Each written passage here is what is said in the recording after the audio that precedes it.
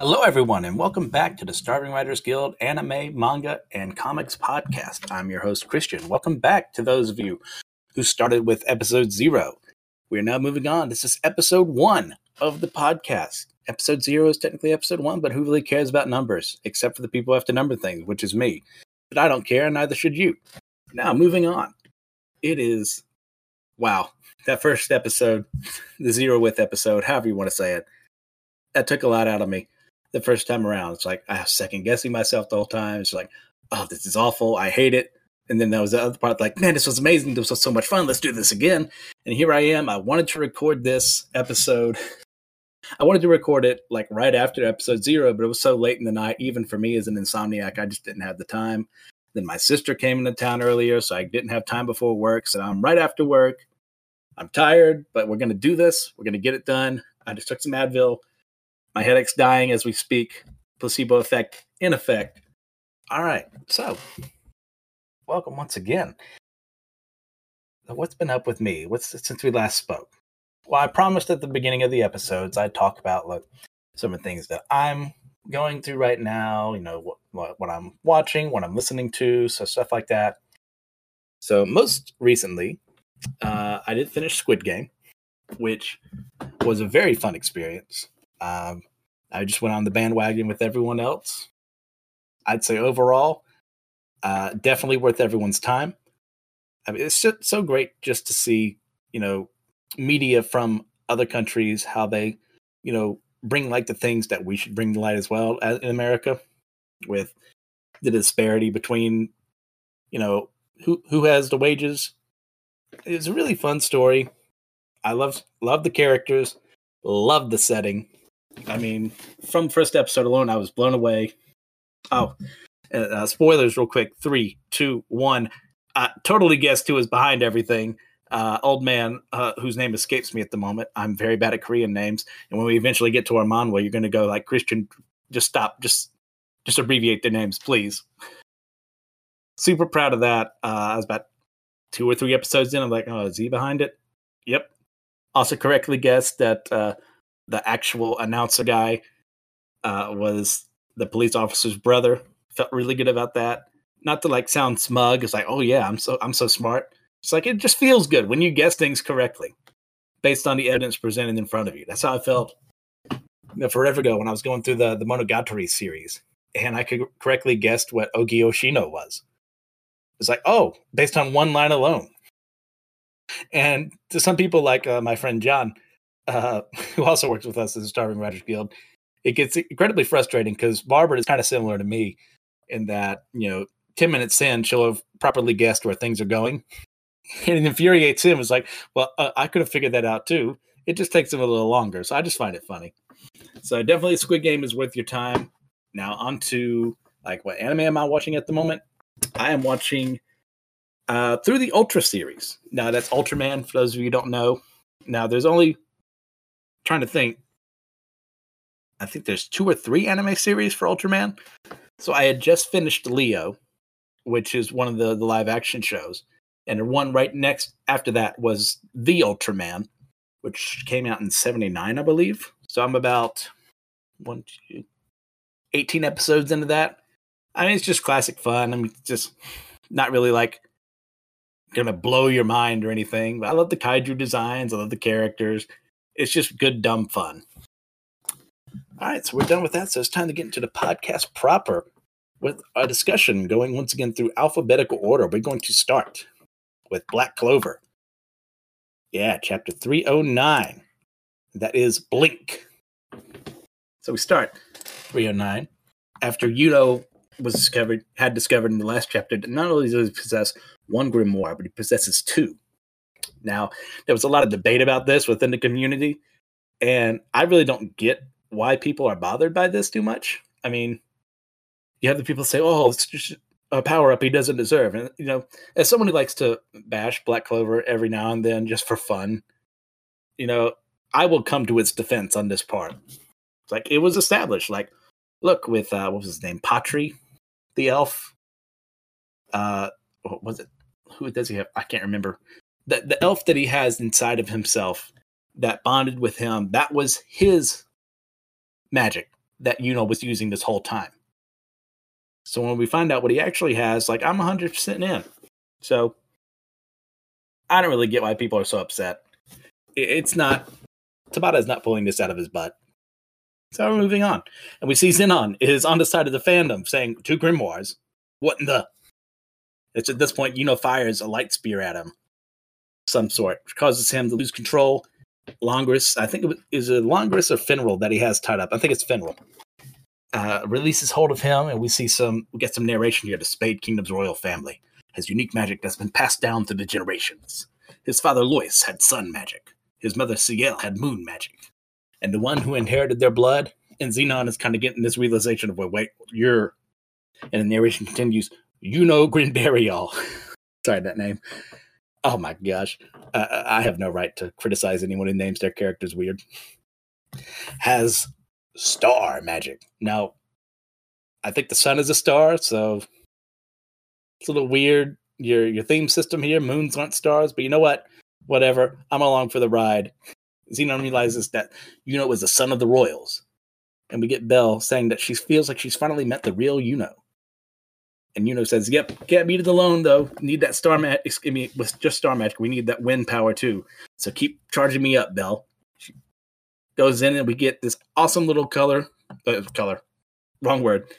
Spread of, just staring down Xenon, or Xenon, however the heck you want to pronounce it. That's going to be a running thing. I'm never going to pronounce anyone's name right. Just extend me some grace, please, as we're going through this. And he compliments both Finral and Langris. It's like, yeah, go get yourself healed up. And Langris, Finral, poor guy, is just like, a fourth grimoire and a second grimoire? And Langris says, seriously, what are you? Looks at him back with a smug look, gives him the vice captain of the Golden Dawn. And they leave, and he casts a magic called Star Magic. Quartile Scudum, which I'm guessing from the latter part is Latin. I only studied Latin for 4 years. I should know this, right? So I'm guessing that's 4 something. And it creates this cube, so that would make sense. And it says, moves on to Star Magic Conjunction. At this point, is using his magic to switch from one part of the stars he's making to the next, causing Xenon to not be able to figure out where he's going. He causes Star Magic, Quartile Hasta. I'm guessing that has something to do with speed. At this point, it's like, I can't do anything about this. Says, I want to crush you.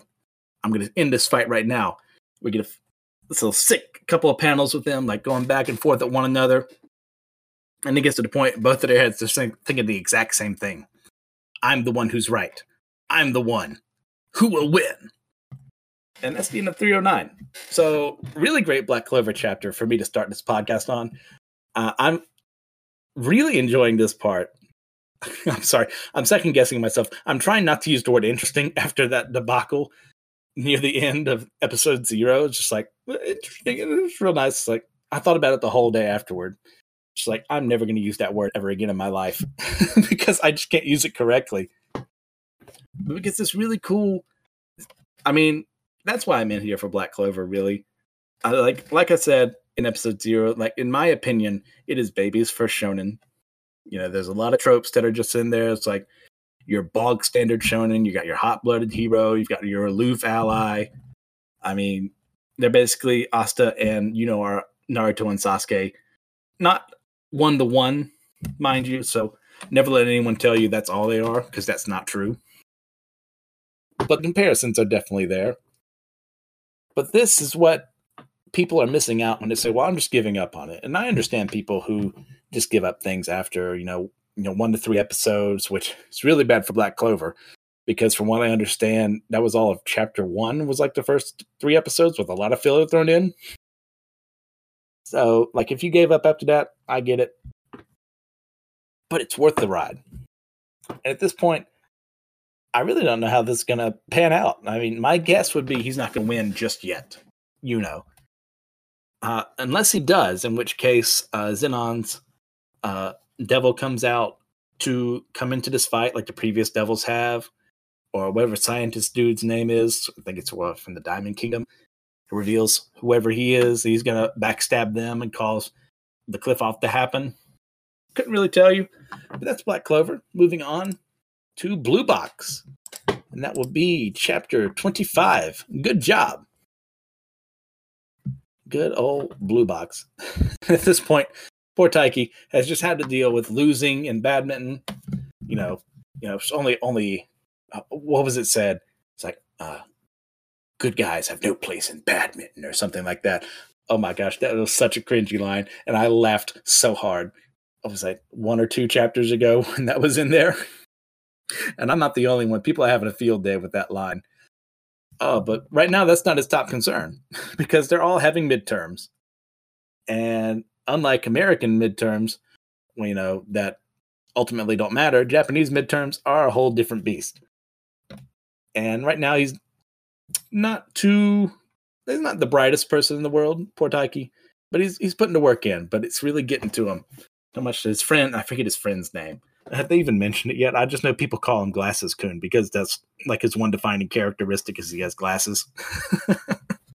And they meet up with Hina, who's like, hey, how's it going, Hina? Says, can you please not talk to me? And she's got this look of pure, determined focus of, yeah, I'm not dealing with your crap right now. I have to study. I have no mental space to think about anything other than English vocab. So they both just bickering at each other. And eventually they ended up near the girls' basketball team where Chinatsu Senpai is at. Just getting ready for I think they're in. It explains in the next panel. They have less than 2 months before nationals. And they even started practicing at night, which, from what I understand of Japanese school culture, is kind of weird. I was looking into it. It's like most of the time you're not going to be there that late. I think it's kind of frowned on because they want you at home studying. I'm not 100% on that. If anyone actually knows, please correct me. So Taiki gets this point. He's trying to, psych himself up and psych everyone else up. Says, we can't let him outdo this. And he goes away from the rest. And Hina and Glasses Kun, poor guy, has a name, I guess. He says, he's really down in the dumps, isn't he? After he lost to the prefectural qualifiers, he told me he'd already imagined it, but now Chinatsu's going to nationals. And he hasn't been able to talk to her. And it's this moment of, they're feeling for their friend here. But, what else are you got to do about it? I mean, he lost. That's what he was hyping himself up for. We move on to Kingo Haru, who has been the person who's been helping Taiki, his senpai in the organization.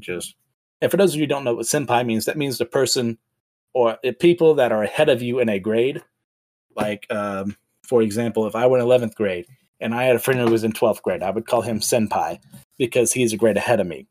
Just like I'd be someone's senpai if they were a grade lower than me. A little quick Japanese lesson for you. So Haru has been, is being congratulated by the team, because he's got what it takes compared to everyone else. He's got the more athleticism, more fire. And their coach is telling him, like, look, with that over with, let's each write our goals and post them on the wall. And they're all taking this moment of, okay, well, what is my goal? What am I going to do? And most people are just like, well, I want to go to nationals. I want to win at nationals. I want to get into nationals. All these things. It's like, well, yeah, that's a nice lofty goal. As my watch goes off again, goodness gracious, I'm going to have to stop doing that. And Taiki takes his time. Just like, what do I actually want from this? And I think he's the purest one here with his intention, where he says, I want to make my smashes be more precise, because that's what lost him the game. Was it 2 chapters ago? I think that happened. Maybe 1. I can't remember. My memory kind of dies after a while. But it's that really, it just shows him in that moment, that's what he wants. That's more than anything, is to be better. And sure, he wants to win at nationals, but he can't get there if he doesn't do this. It's small steps. And at this point, he goes back home, and Chinatsu Senpai is there talking to his mom. He says he's sorry for being late. And Taiki's just in his room. It's like, he wanted to talk to her about his feelings for it, because he wanted to talk about it after the win, but he didn't win, so now he's feeling down on himself. So it moves on to the next day, and the exams are over. And it looks like everyone did. Taiki says, I'll pass, which better than not passing. Oh, just looking at these panels, it's so good. I love the art in Blue Box. It's a lot of fun. But in the midst of this, Taiki starts sneezing and realizes, wait, do I have some type of summer cold here? And he says, you know what? It's time for a break. He hears Chinatsu coming back home again, and his mom congratulating her. And, he goes back. Oh, gosh, it's coming over him. His head hurts. He gets down in his bed, face first in the pillow, and realizes, I've definitely got a fever. Wish I could have a sports drink, but there's nobody home. I've got to be careful that I don't pass it on to Chinatsu-senpai. And this isn't good. And he's starting to remember in his flashbacks, like, his losses, how he's failed, everything. It's like, he needs to go and empty his head, but he just can't. All he can think of after those things are messing with his head are her. And he just says to himself, I mean, we've all been here at some point, and just says, I'm so uncool. But he hears, no, you're not. And he looks over, and someone's patting his head, and he sees it's her. And she says, good job. And that's how the chapter ends. So there's a lot of good, really positive things with this chapter. It's a lot of fun. It's good to see her, encouraging him. But, I mean, I have my own personal little theory on this, my hypothesis, which is very different from a scientific theory. Read them up. Is that it's not actually her. I think he's having a fever dream, which is cruel. But I wouldn't put it past the mangaka for doing this. That's my own little hypothesis on the situation. We'll see if I'm right next week. All right, moving on to Boruto. Goodness gracious, Boruto. Boruto! Chapter 63, Ask No Questions. Oh, gosh. Let's do it, Boruto. So Boruto, Kawaki, and Code are all fighting one another at this moment, and they're staring each other down, and we flash back to Ida, and I don't like Ida at all. You would think, after all this time Kishimoto has had to write female characters, that he would have learned from his mistakes. But I stand her. She's talking to Code about how that Boruto tracked Kawaki there. Kawaki erased his own chakra, is what Code says. But she says, I don't really know. They must have some type of special bond. And here's the line that really makes me despise Ida in this one. I'm jealous. Now, if you don't know about Ida, I think I'm pronouncing that right, is that she has this irresistible ability to draw men towards her. And Kawaki is probably one of the only people it won't work on. So I think she's focusing her goals on him to try and make her him hers, which is real creepy because she's clearly older than him. He's about 12. Not a big fan of that, but, well, what are you going to do? It's Kishimoto. And Boruto's kind of chastising Kawaki right now. It's like, don't tell me you were using yourself as bait to draw Code out.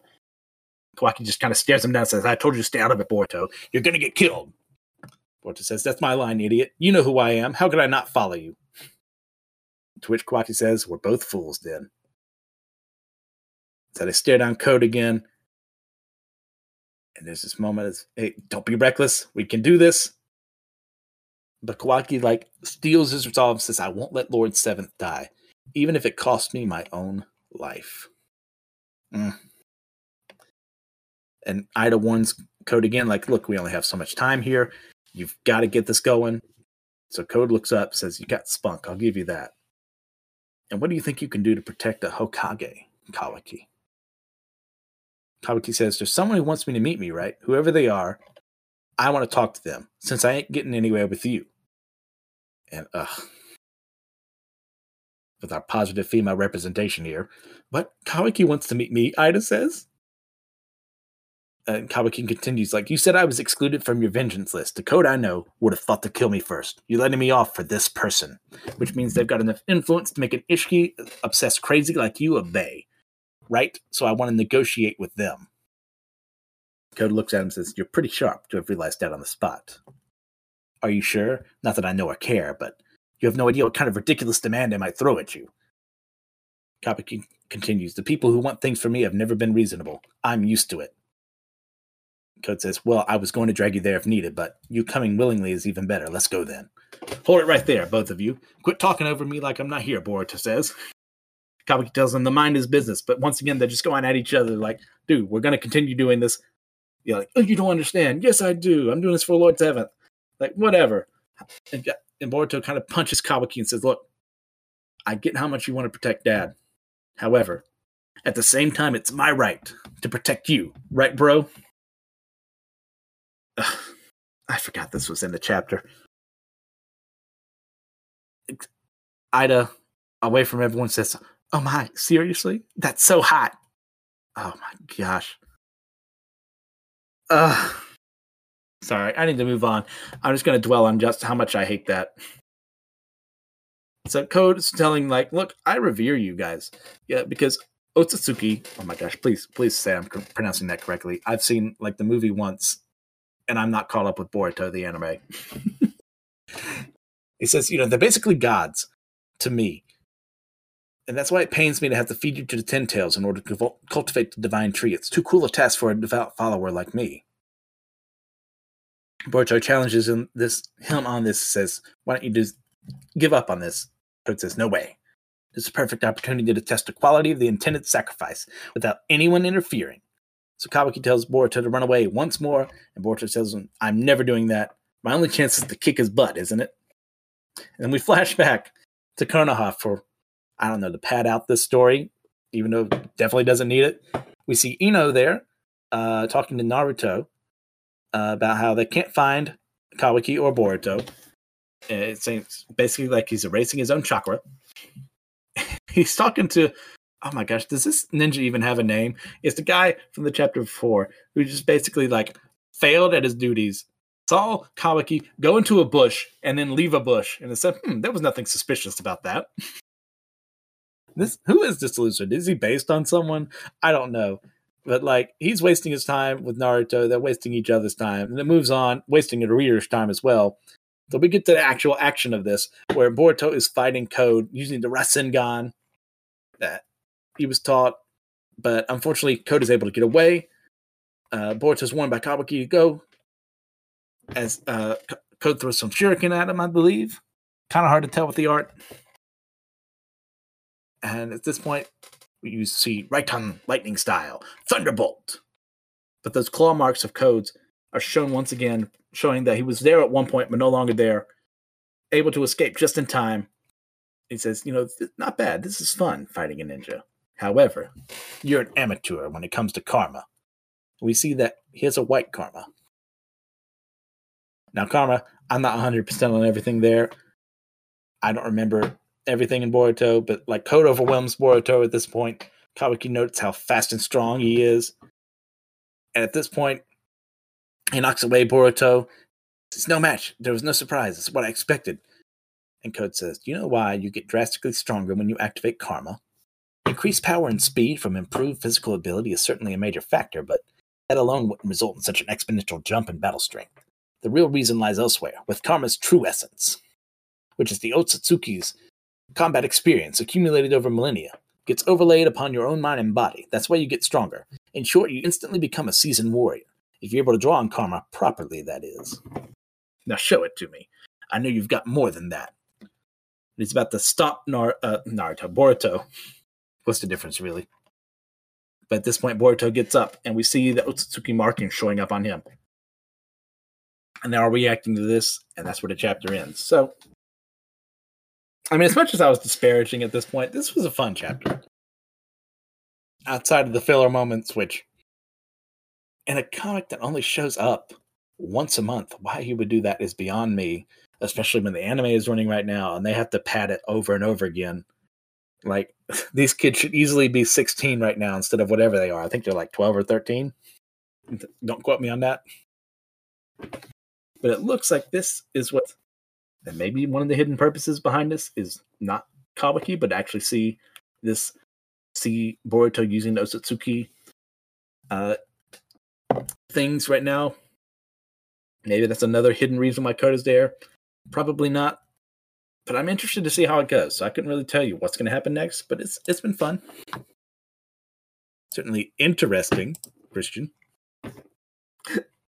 So moving on to Dr. Stone. Dr. Stone. What a series. Z equals 214.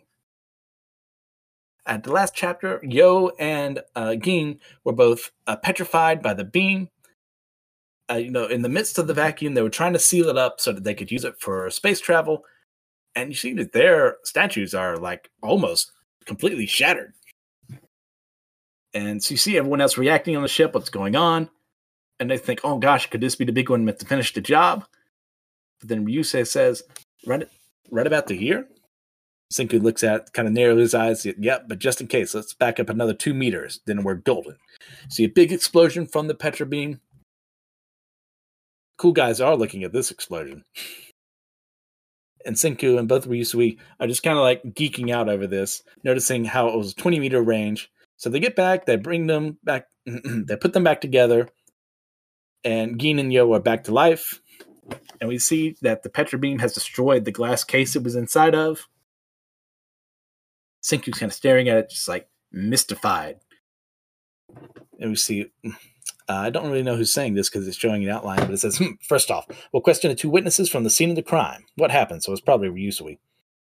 Yo claims it wasn't him. Gin also says that it wasn't him either. We're kind of blameless.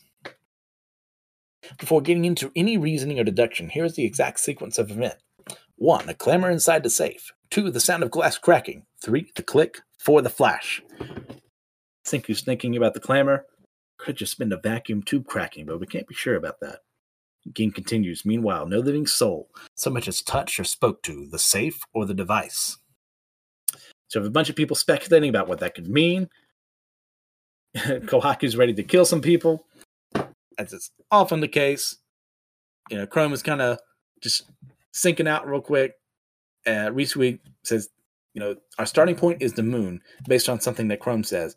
We must nail down the exact location. So it's like, Y-Man is on the moon, but where on its vast surface?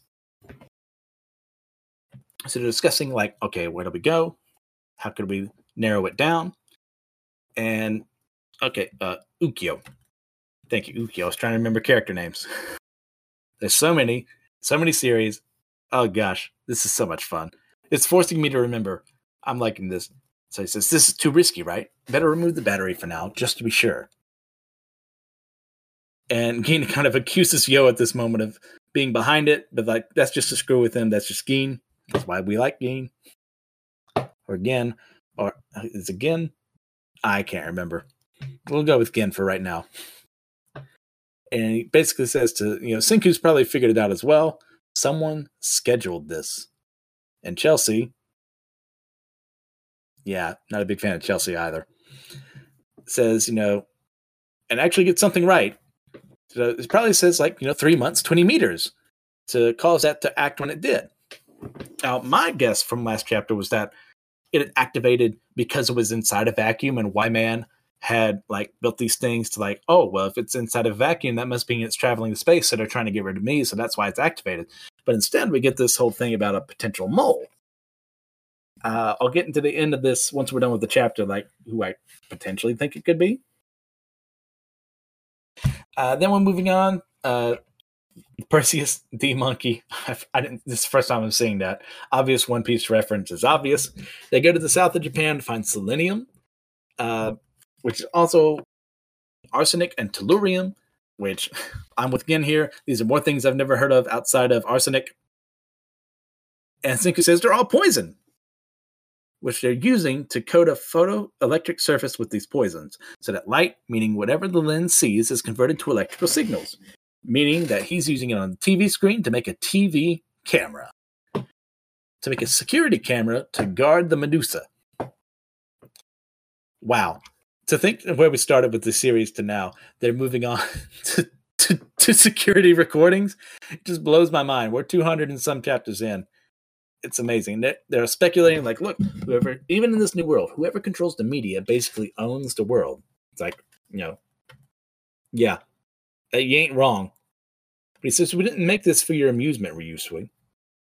It's for watching Medusa, right? Gin asks. Nope, Senku says, the real task is 10 billion times more important. It's going to tell us Y-Man's location on the moon. Even our best telescope doesn't show us enough from down here on Earth, but picture this, an eye up in space beaming a live feed down to us so we can scan the moon's surface. Yep, we're doing this to reveal Y-Man's location. We're launching a satellite from our stony new world. So before they launch a rocket, they're going to get a satellite into space. Get excited. This was a fun chapter. Most of the time, I do have fun with Dr. Stone. And even though this arc is kind of moving at breakneck pace, it is nice every now and then to go, okay, well, we obviously can't just use the rocket first to bring us there. It's going to involve a lot of mathematics. We got to get everything right. So when we land on the moon, well, even if we land on the moon, where we're going to actually go, I mean, it's not like we can last that long, just exploring an entire moon by ourselves. We have to narrow it down. So the fact they're going to a satellite is a nice change of pace. Now onto the speculation itself. What is going on here? So I have two things to kind of bring up what could potentially be behind this. And my first one is maybe it's someone in the group also figured out the immortality issue, and that being that when you're petrified, it's essentially like what people think cryogenics is, but it improves your body. So I think at this point it's only Senku. Senku. Who are the other ones? Gin and Tsukasa, who know this secret. And I don't think anyone else knows. So it's probably someone who figured that out as well independently of them. And it said, well, we need to force this issue out in the open, because if we keep this a secret, someone's going to eventually find out, and that's bad for us. Maybe that was their intent behind it. Or the one I prefer is that it's someone who was hoping to take out Senku, hoping he would be around when activated and to be far enough away from the crime scene to where no one would have suspected him. And that's why I'm guessing it was possibly Zeno who was using this to try and take out Senku, which means he'd have all the time in the world to get Stanley back, build up his forces in America again, and then take over the Kingdom of Science. We'll see. Most of my hypotheses are baseless. We'll never see the light of day in this magazine, but you'll see them. You'll hear them on the podcast and know, wow, that idiot was not right. So let's move on to Dragon Ball Super, Chapter 77, Bardock, Father of Goku. We're flashing back to 40 years ago on the planet Cereal, where the Cerealians and the breakaway Namekians were living in peace. Unfortunately, one fateful night lit by the full moon, the Saiyans attacked along with Frieza's forces, turning into their Uzaru forms and started wiping out people right and left. And this is Minato narrating this. We see the village elders trying to protect people, but like Frieza forces, we saw this on Namek proper. They're doing the exact same thing here. No mercy. The elder is alive long enough to say, the Dragon Ball's Minato. You know what you must do. And in Minato's narration, we say, I found myself the last surviving Namekian on the planet. And the Cerealians didn't fare much better.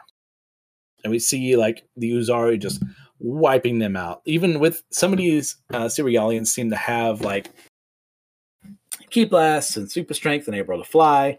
They're fighting back as best they can, but it's just not working. And we see a young Granola with his mother about to be attacked by one of these Uzaru. But one of them is able to look at the moon, realize, oh, that's the source. If we destroy that, maybe we'll have a chance. So they destroy the moon, which is a recurring theme in Dragon Ball.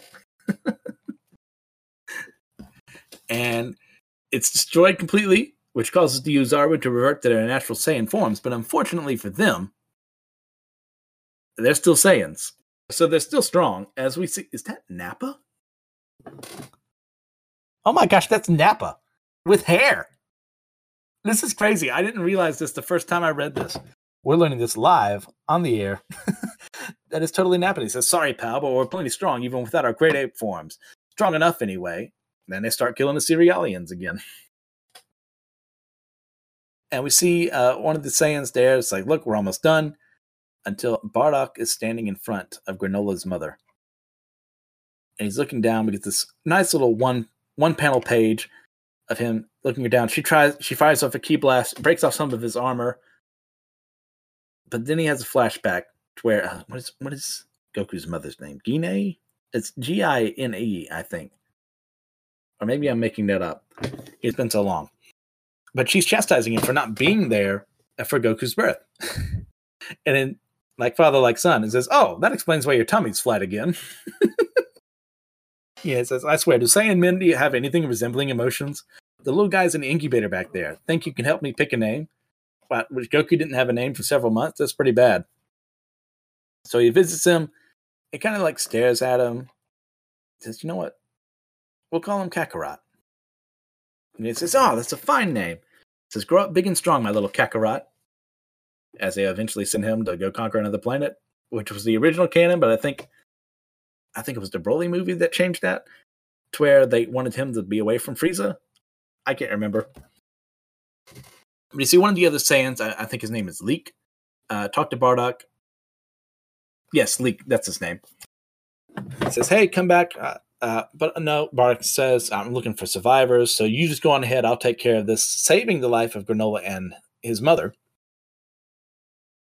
And he's like having this twinge of conscience, of guilt, of, he's had Raditz before this, but no one cares about Raditz. But it's Goku's birth that's kind of making him realize, there's a bit more to this. And he senses something in the distance, like with a power level of 5, but realizes it's not an animal, it's too intelligent because its movements are way too deliberate. So he brings Granola and his mother there, finding Minato. And it's at this moment, Minato, as Bardock enters the house, he attacks him with his cane, and which Bardock remarks on, says, "Oh, your power level jumped to 213. Guess you can control it," which explains how you managed to keep hidden. Revealing that he brought, Granola and his mother there. She says her name is Muesli, Muezli. Yeah, Muesli. And asked him if they can take shelter there. Minato says, of course. Bardock wants him, "Hey, Frieza is coming, and soon. Keep hidden and off his radar." Minato kind of gives him a look. It's like, "Ain't you a Saiyan, though? What's your ploy here?" And Bardock kind of just walks away like the cool guy he is. Says, "Just felt like it. That's all. I better be off. Keep surviving as long as you can." Minato says, "Wait, tell us your name at least." And he stops. And without looking says, "Bardock." So we go back to the present day. And Granola is having this crisis of faith. Like, that means I'm only alive thanks to a Saiyan's mercy? And Minato, I don't know why he kept this from him, but, we wouldn't have the story without it. He says, "Yeah, sorry for keeping that from you." And he looks at Goku and says, "You're the spitting image of that Bardock fella." In a typical Goku fashion, he points at himself, "Me?" And he says, "Well, I didn't really know Bardock, but I was raised by Grandpa Gohan on Earth, so I don't know much about the Saiyans." And Vegeta looks at him and is like, "Kakarot, Bardock was none other than your father." And Goku says, "My father? Really?" And everyone kind of gets to, not exactly a One Piece panel of being overwhelmed by the information, but like for a Dragon Ball, that's pretty apropos. He says, "Well, wish I knew a darn thing about my dad, but I can't say I do." And Vegeta says, "In any case, your soft-hearted nature clearly runs in the family." But Granola brings up a good point. Well, what about his mother? How come my mother didn't survive? And Minato goes back into flashback. And he stops Bardock before he leaves and says, "Hey, let me see that arm of yours." And he heals it for him. And there's this weird moment. Bardock senses something is up. And that's when he sees the Heaters there. Now that is... Oh boy, let me remember the names with perfect clarity, he says, looking at his Word document. So Elec is the leader, Oil is the big one, Maki is the chick, and Gas is the other one. Not really well defined, these characters yet. Hopefully that'll change. Who knows? We have to trust in Toriyama and Toyotaro. Bardock clearly knows who they are, because he mentions that they act as intermediaries for planets that Frieza has conquered, and simply put, they're bonkers. And they're going to sell this planet, which Elec comments on, like, it's time, now that they're out of the picture, we're going to sell it, and we're going to mess with Frieza, because eventually they're going to wait for Frieza to get a little weaker, and then they're going to take over. But they're all monologuing out in the open, thinking everyone else is dead, as they're all, just listening in on him. But at this moment, Granola wakes up, little kid Granola, and sees Bardock there and like screams out, "Saiyan!" Because he doesn't know what happened. He was out for it, which brings the Heater's attention on them. And at this point, Bardock pretends like he's going to murder them. And, the Heater's like, "Hey, we got this." Like, nope. And Bardock tries to keep him alive for right now, but Alec, just cold to the bone, just shoots Granola's mom, Muesli, in the chest, and she dies right in front of him. And Bardock goes off to attack them and gets the others away, leaving the Heaters kind of confused, like, what's going on here? That doesn't make sense for a Frieza soldier to do this. And it's ordered to go find them. But they're never able to find him because Minato is able to hide his energy. And they find in the present the Dragon Ball. One of the Dragon Balls, at least.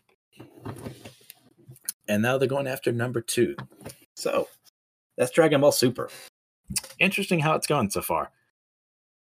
I'll be honest, I was not expecting the arc to go this way, which is good, because I liked it's forcing Granola to realize, hey, you've wasted all these years on revenge, and the people you're angry at are all dead.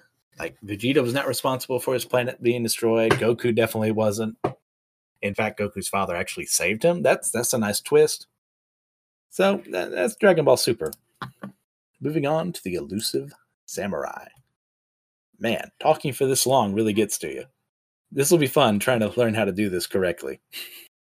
Especially when I go past all the Shonen Jump series, which are the only ones we'll be focusing on. I don't think I mentioned that for this first episode. Only them and the comics for this week. So yeah, the elusive samurai. Chapter 36. Warrior Woman 1334. And it's at this point I finally realized what actual year this was taking place in, even though that's been here this entire time. So I clearly pay attention to things. So after the last chapter, Tokiyuki was about to be found out by people. Oh my gosh. Sadamune and Ichikawa. Thank you, Christian, from the past, for putting that in there, in the Word document. But Ayako was able to distract them by starting to play music and getting everyone to look at them, which means that Tokiyuki's heart that they were listening in on was able to be unaffected by all this. So they go out, and Ichikawa says, "You stop that. The conversation is important. This conversation is important." And Ayako, I love the mental warfare in this series. She says, "Really? An important conversation with a child? We plan to leave soon, so troops from Suwa are coming to the border. If we're late, there could be trouble." Well, we're almost done. "Young lord, don't worry. I am with you."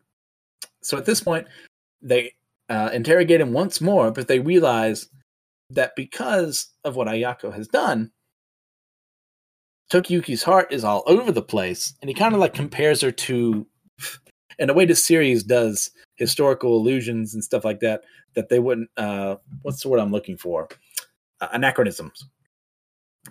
That obviously they wouldn't know about, but the author will put in, it's he compares her to an idol singer.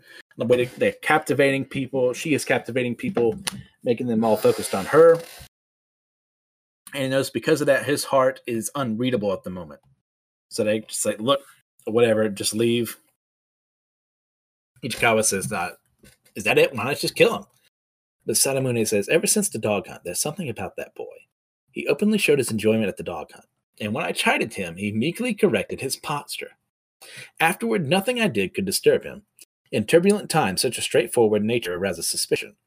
But it would be unrefined to overly press someone so apparently genuine." And we leave them there as Ayako and Tokiyuki are heading back. Ask her where she learned all that. And he says, in a sweet little, he's 9 by the way, "I forgot all about Sadamune's suspicion and got wrapped up in you." And Ayako kind of looks down and says, "Your honesty is unsettling. It's almost like a weapon." But at this point, Ichikawa attacks him, having followed them after, and says, "You have lowered my lord's estimation of me. Yet you're all talk and party tricks. My skill at arms will put you in a drown." So Ayako attacks to protect Tokiyuki. I got attack and prepared together, protect. Goodness gracious, English. What a language. Especially when I'm the one wielding it. And she continually fights Ichikawa. So I remember the panel she got with her drums, and she like forces it down over his head, putting him out of the fight. And Tokiyuki like has a really awesome like One Piece reaction panel. She used her drum and a stick to take him out, and her own body. She uses anything she can. She isn't picky. She just protects her lord. And once again, she's about Tokiyuki's age. I think she's actually 9 as well. And this small girl is beating up this older man, and it's like most of the time when this happens, it's like, oh gosh, well, of course, we're just doing this, for representation's sake. But like, no, she's had the training, she's had the knowledge. He's not expecting it. I see this as a genuine win. So we go over histories of other female warriors in the same vein. See, Tomoe Gozen, Hangaku Gozen, and I believe if it's I think it's Ie Jiro. And we see these are records of warrior women from across central Honshu. We get to the panel where Yagako has like grabbed their arm around Ichikawa's neck and says, awesome, now to rip off his head. Tokiyuki says, wait. We hear his messengers, not fighter. Killing him will make things worse. Well, you can behead him another time. And Yagako gives this really sweet smile and says, okay, how nice of you. And later on, they've left Ichikawa behind. They're going back on their horse to the shrine. She says, my lord, when you came to Shinano, I knew it was fate. A budding ruler was giving me the chance to be like my hero, Tomoe Gozen. I was grateful to you, so I rededicated myself to the arts of war and entertainment. I would use it all for your protection, and I'll bear you lots of children. So I eagerly await your advances. They're 9. Toki says, does she even know what that means? It's a narration at heart. She has a loyal and buoyant spirit. She will be a strong and beautiful warrior. But will I be a worthy lord? This was another fun chapter for this series. It was Yako's time to shine. I like it's giving all these different retainers of Tokiyuki their moment. Like, okay, this is what they're about. This is what they're capable with. And she really shined through in this one. I'm a fan. I mean, when they're older, I'll ship it. But they're 9. All right, so moving on to Hunter's Guild, Red Hood. You know what? I don't know. It's probably going to get axed. Do I really want to discuss this? You know what? I'll just go over the overview of this. They pass. We see Cinderella and the mayor discussing that it's over. The Hunter's Guild is finished. And she says, so like, what are we going to do next, Lycaon? Lycaon being the giant wolf that's supposed to be with them, who is not there. And she goes, wait, who's that? Who's Lycaon? And Debonair is really impressed with everyone. And they talk about how Velo's plan to help them out, get them all working together was what, saved the day. And we get everyone else like, look, I was bummed because of last year, all the things that were happening. So I'm glad this thing worked out. And Grim is a little upset at how this, because, she wanted to be a little harder on this. But at the same time, Debonair is like, busting her for, you didn't really want this. You really wanted this to happen. You're just being all tsundere about it. So they end up going towards the Citadel headquarters, which is, the Ironworks, which is the ship. I had to remember that. Sorry, a lot of proper nouns here. So they're heading towards the Citadel, which is the Hunter's headquarters. And Cinderella's having that moment of, I can't remember who that is. And she reads a note from Lycaon and says, look, if you don't remember who I am, it's because the guy next to you stole the pages, which are capable of rewriting reality, it seems, and removed me from existence, and you should kill him.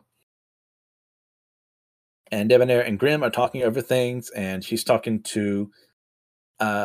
she was talking to Grim and realized, wait, her memory's been affected. So she calls to the guild, to the HQ, and says, look, our top priority is to protect the book. We're enacting an anti-corrosion protocol on status, strict level 5, says Adut Troidel, the corrections department director, leaving Debonair kind of like confused.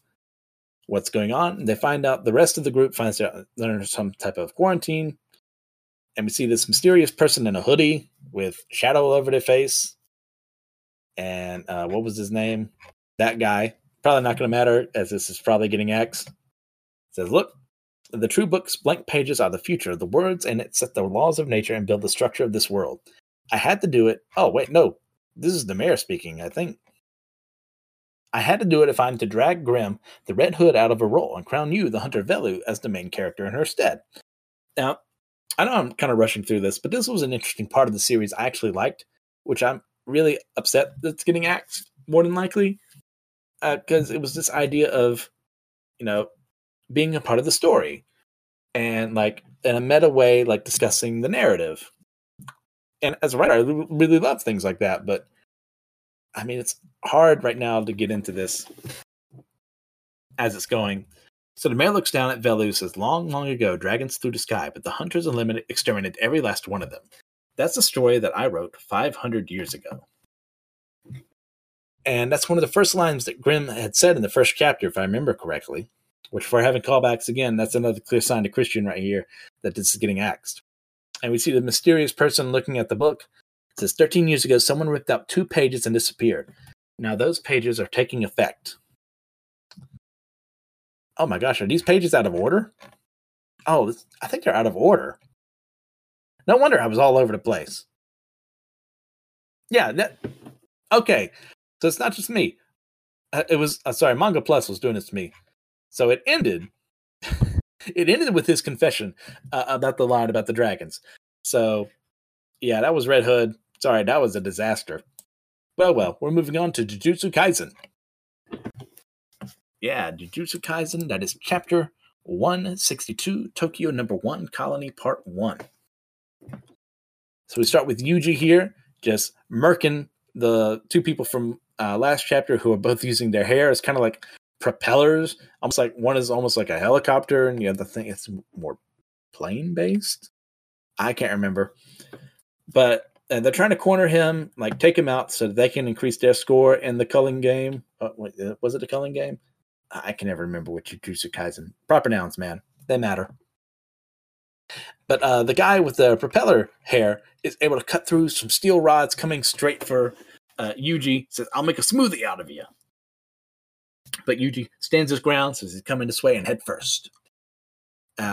Noticing from the prior fight how the airplane woman had used her attack, that he's figured out it is their hair doing this.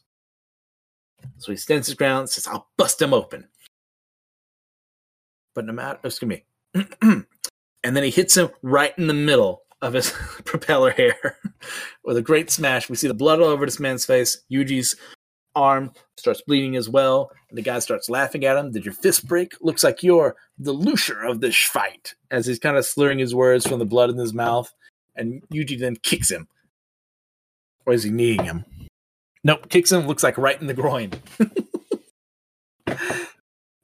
Says, nah, it's not broken. And then he realizes, wait, I kind of beat this guy up. I need to ask, wake up, about a sorcerer named Higuruma. Higuruma being, we found out a couple of chapters ago, was a former defense attorney, I believe, in Japan, where there's a 90-plus conviction rate. So basically, it's kind of like Cardassian Court, if you're a Star Trek fan. As soon as the trial is there, you're guilty.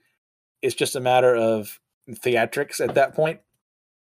And he got upset, and that's where his cursed abilities started activating around the time of this game. So they're trying to look for him to try and help with their mission, him and Megumi. And he looks down and says, thinking to himself, like, sheesh, in these types of situations, when's a good time to ask questions? He says over the unconscious person. Yuji never claimed to be a smart man. But we hear a voice from off screen that says, hey, Itadori, I know that player, the one in Higuruma, and we see this man with like a yarmulke on his head, which, I mean, that's what it looks like to me, but it's probably not. Maybe it's some type of Buddhist or Shinto item I'm not familiar with. He says, long time no see. Remember me? And you just, like, how does he know my name? Who are you? Do we really know each other? I tend to remember faces, but I think everybody says, he's suspicious. It says, sorry, guess I only know you because you're famous. You're the Tiger of West Junior High. He says, you're from back home. What a dumb nickname. I didn't even pick it myself. And we flash over to Megumi, who is with, what was her name? Remy? Yeah, Remy is her name. And the guy's name was Rin. Or am I? Rin am I? Yeah, Rin am I. We'll choose one or the other. Who knows? And Megumi's asking her, hey, you're not a sorcerer from the past, are you? That's another person they're looking for in addition to Higuruma. She says, why? Do I seem frumpy? And stop calling me you. Like I care. What's your reason for choosing to fight? Well, non-sorcerers who are non-players got to leave the colony. But for players in the colony from the start, today is their 12th day of the culling game. Thank God I was in this. I was right. And I'm not doing this because I want to. It's kill or be killed. Spend time pondering the reasons to fight and you're dead. You learn that after 12 days. I've seen some players go mad with power, so stop thinking in terms of past and present sorcerers. And Megumi kind of thinks to himself, well, apparently past sorcerers have inspired today's sorcerers to go into battle mode. That means I've misled Itadori. He says, wait, you tell me where you're going. Nuh-uh. What's to stop you from bumping me off as soon as I do? But what if you die before we get there? Like I said, you gotta protect me and stop calling me you. And we move over again to Yuji, saying, look, my name is Amai, Rin Amai. So Yuji asks him, Amai, where is Higuruma? And we flash over, and both of them at the same time are asking them.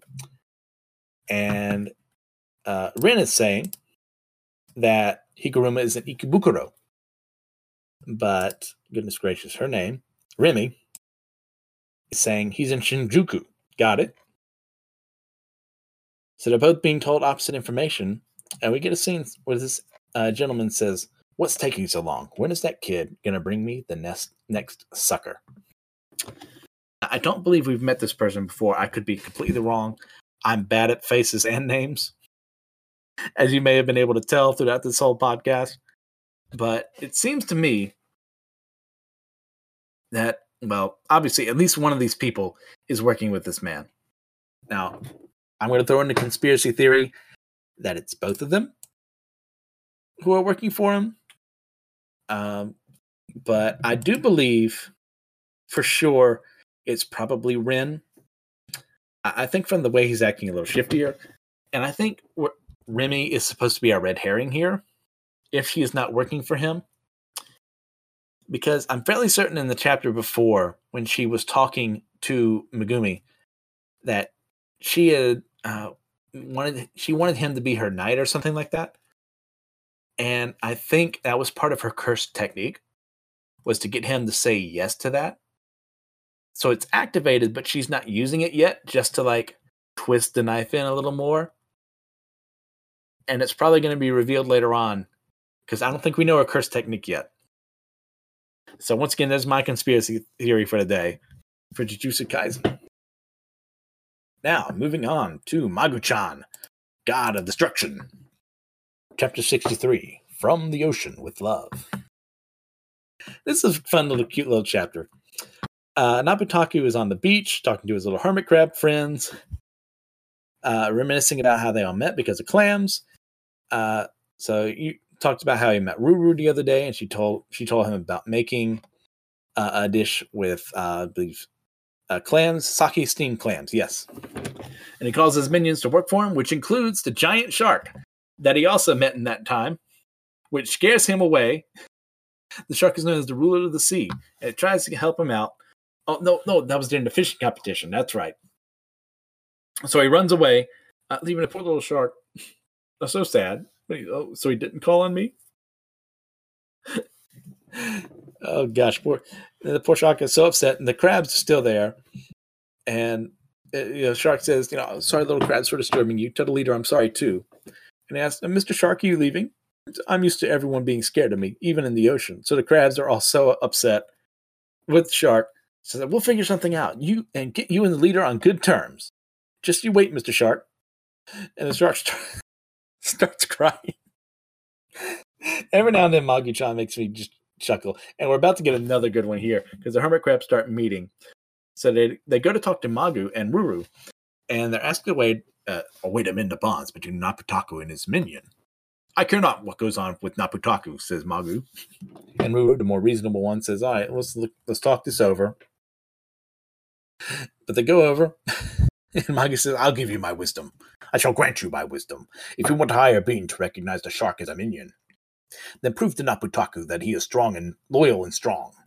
My minion BS has rushed to me in times of need. He put his own life in danger to overcome many perils. If the shark can save Naputaku from a crisis, then he too shall be recognized. So they agree to work together on this. So 1 hour later, Naputaku is out. And we see the hermit crabs with like these little common sunglasses look like delinquents. Even says a bad boy hermit crabs.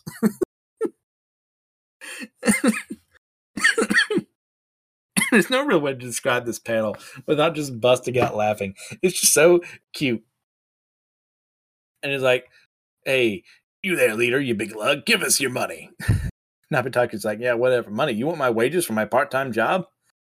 We're not hermit crabs. We're bad guys, and we're here to steal your money. This is extortion.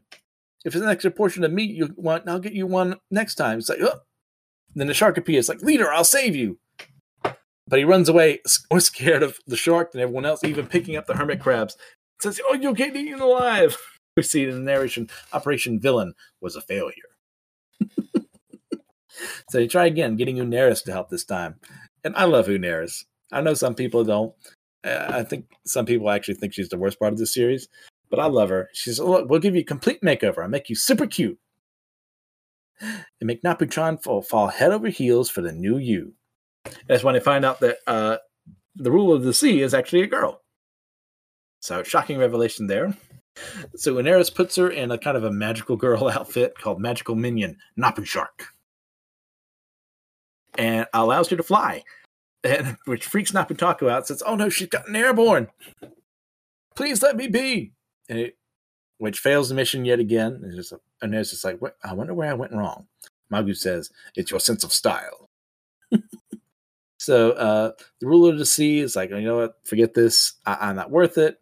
It's too soon to give up. Ruru says, shouting from the beach. Are you really okay never telling Naputa-kun how you feel? To be honest, I can't understand a word you're saying, but I know that you love Naputa-kun.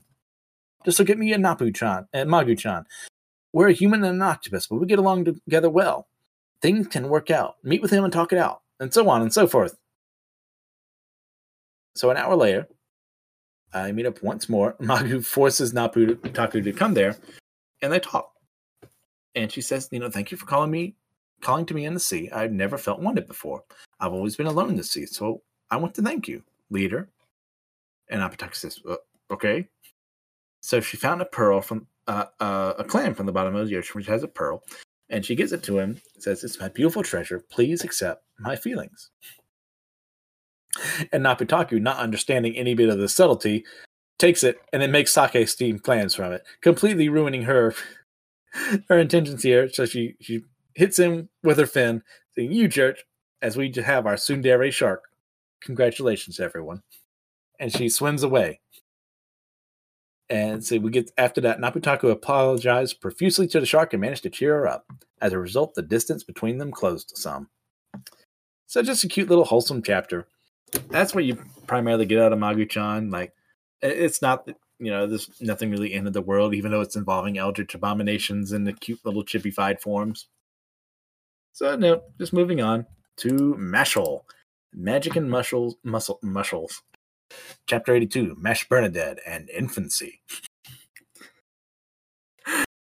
I love Mashal so much. It's so dumb. It just gets me. At this point, it's in the middle of the night, and we see, what's his name? Domina.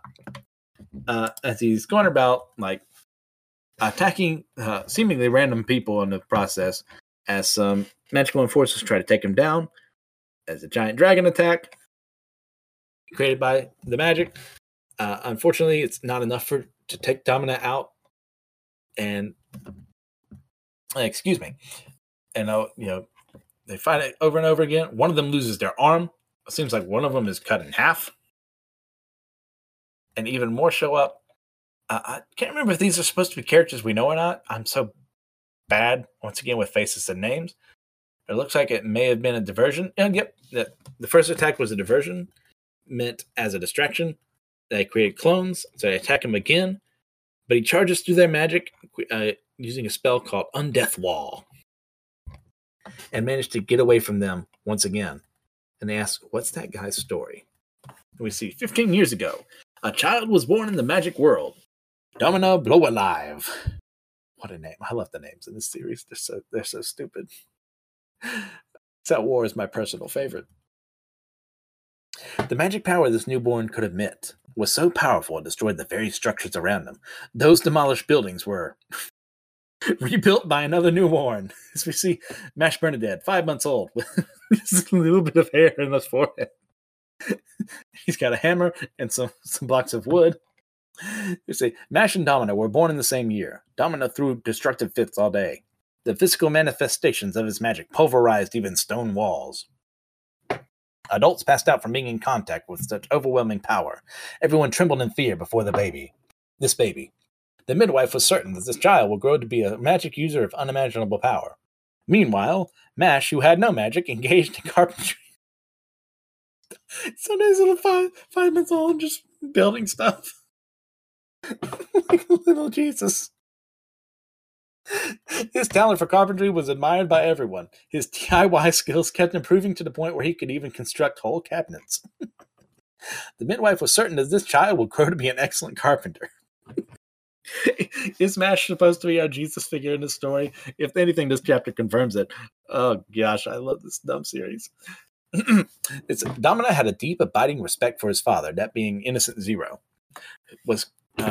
His admirations of his father's staggering power was completely instinctual. Soon after its birth, he knew his life existed for this man, his power for serving him. One night he asked himself, why did this black magic child receive the same treatment as him? How could the two of them be the same? Just like larger raptor chicks attacking their smaller siblings to monopolize their parents' attention, Domino also instinctively tried to kill Mash. Domino learned to control his magic to use against Mash. Do we see in the panel Mash crawling all over the place, avoiding all these arcs of magic, trying to destroy him? And we see the midwife says, what? Zigzagging inertial drift. Entering a curve at high speeds, the driver executes a severe turn, maneuvering the front wheels without losing speed, as we get our Fast and the Furious montage here.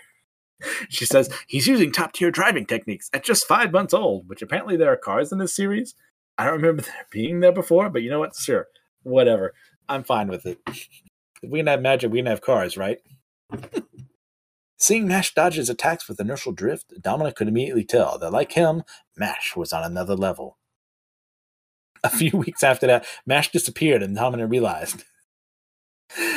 Just a panel of Mash in his diaper, just holding his hammer and the blocks of wood and just walking away. As long as Mash lives, Domino would never have their father's full acknowledgement. Domino's desires became warped and would only be satisfied on the day he rid himself of Mash Bernadette. You say, on the day of the final exam, both groups from both academies have joined. It looks like the time has come, Mash says. At Grief Manor. Wow, what a name for a place. And we see that Mash is on piggyback right now on Dot. Oh my gosh. You say, congrats on not running away like chickens, despite knowing you're going to lose. Let me know before you stand up. I think, was that Marguerite thing? No, wait, I can't remember your name. It's safer that way. And Dot says, just give me the word when you want to move forward. The game's called Chicken Fight, not Chicken Run. And Finn, with his usual reaction face of screaming, is like, they're not even listening. Wow. I was trying to think of potential matchups as we end this chapter for what will be happening later on. But that all depends on like how this another tournament is going to go. It's supposed to be 3-on-3 because there were 3 schools, but now it's 6-on-6 because everyone's bad at math and everyone's cheating. So I don't really know, but obviously it's setting up Mash and Domino, but I don't see that happening first. So once again, Mashal, Magic and Muscles was a lot of fun. So we'll move on to our next chapter, which is our next series, which is My Hero Academia, chapter 330, Me and Myself. When last we left, Star and Stripe was coming to Japan in true American fashion on a bunch of jet planes, ready to solve everything, because America's going to save the day. This is how things go. And her pilots are asking her, well, what's our play as Shigaraki is heading towards her? What's our play, offense or evasion? She says, do you even need to ask? We smash. Which is the American way.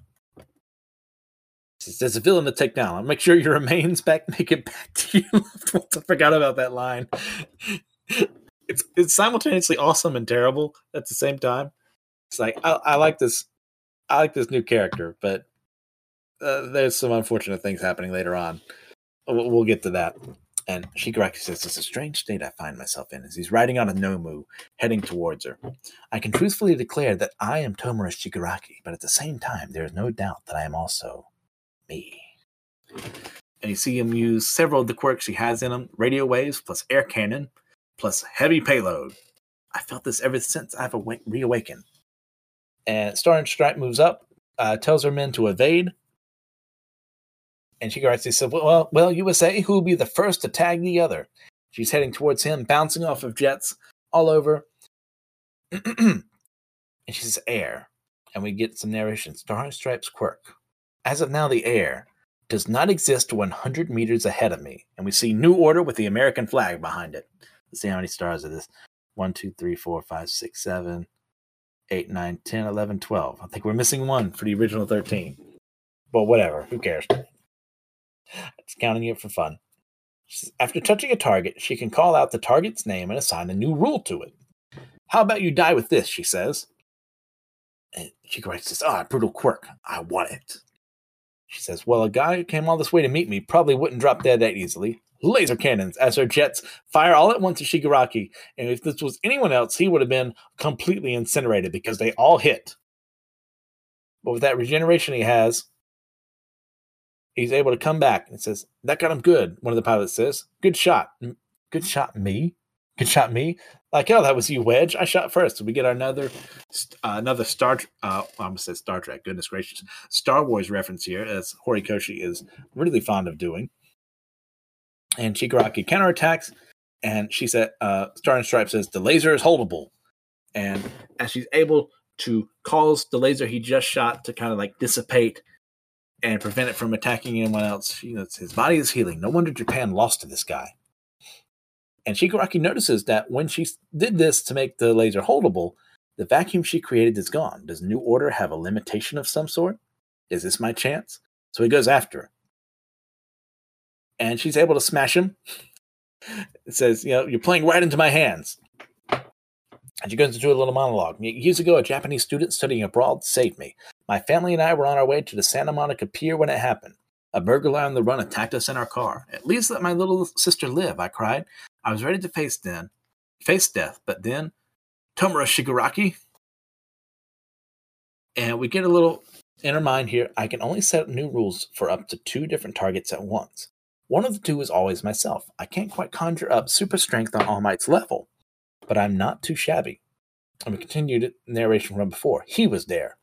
I'll never forget the sight of those 2 hair tufts. He was my role model from that day forward. As a show of my own even greater dedication to peace, I went for 8 tufts. And we see that's because she has 8 tufts in her hair compared to All Might's 2. And if I remember correctly, we may have actually seen this rescue in the first My Hero movie, where we see All Might working with David Shield in America. I could just be making it up. It's been like 2 or 3 years since I've seen the movie. But if so, that's a really nice callback. Were they planning for Star and Stripe? Was Horikoshi planning for that long? Who knows? I wouldn't be surprised. Now that he's had time to create the series. It says, Shigaraki says, there's no escaping him. That cursed All Might. Star and Stripe says, he's called a symbol of peace after all. Anyway, I've touched you and said your name, so now, if Tomura Shigaraki moves at all, his heart will stop.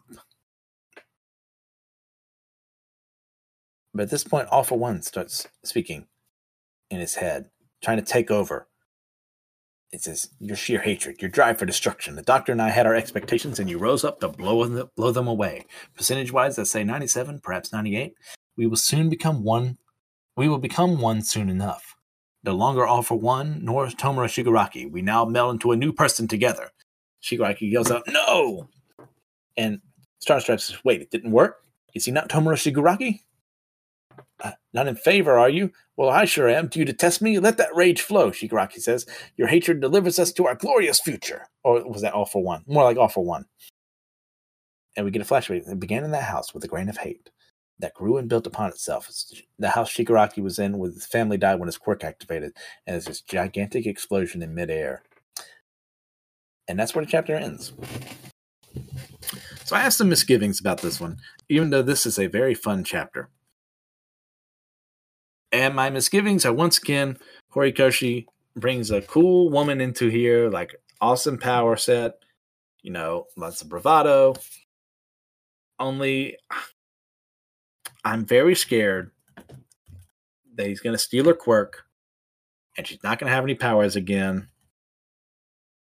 And we're going to lose another potentially good female character in this way. It's disappointing if that's true. I don't want it to be true because I love my hero. I love a lot of the female characters there. I love Ochako. I love Nejire. But there's been so many opportunities where they could have shined, but someone else takes it, or they're beaten by something that shouldn't have caused them as many problems as it did. I don't know. So that's my fear, that with the explosion that Star and Stripe is unable to save herself. My hope is that she creates something just in time where maybe Hawks can arrive to help out and help her get away from Shigaraki. And maybe this moment of the two All for One and Shigaraki fusing allows them the time to get away. But I'm not holding out hope for that. So as far as the chapter goes, I really love her quirk. I love her motivations. It's like, this is America's number one hero. Yes, this screams American dream all the way. I love it.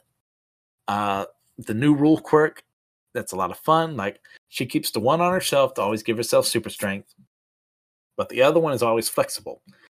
So I saw some people complaining about this. Oh, it breaks the rules of quirks. And you remember the whole talk about quirk singularity forever ago?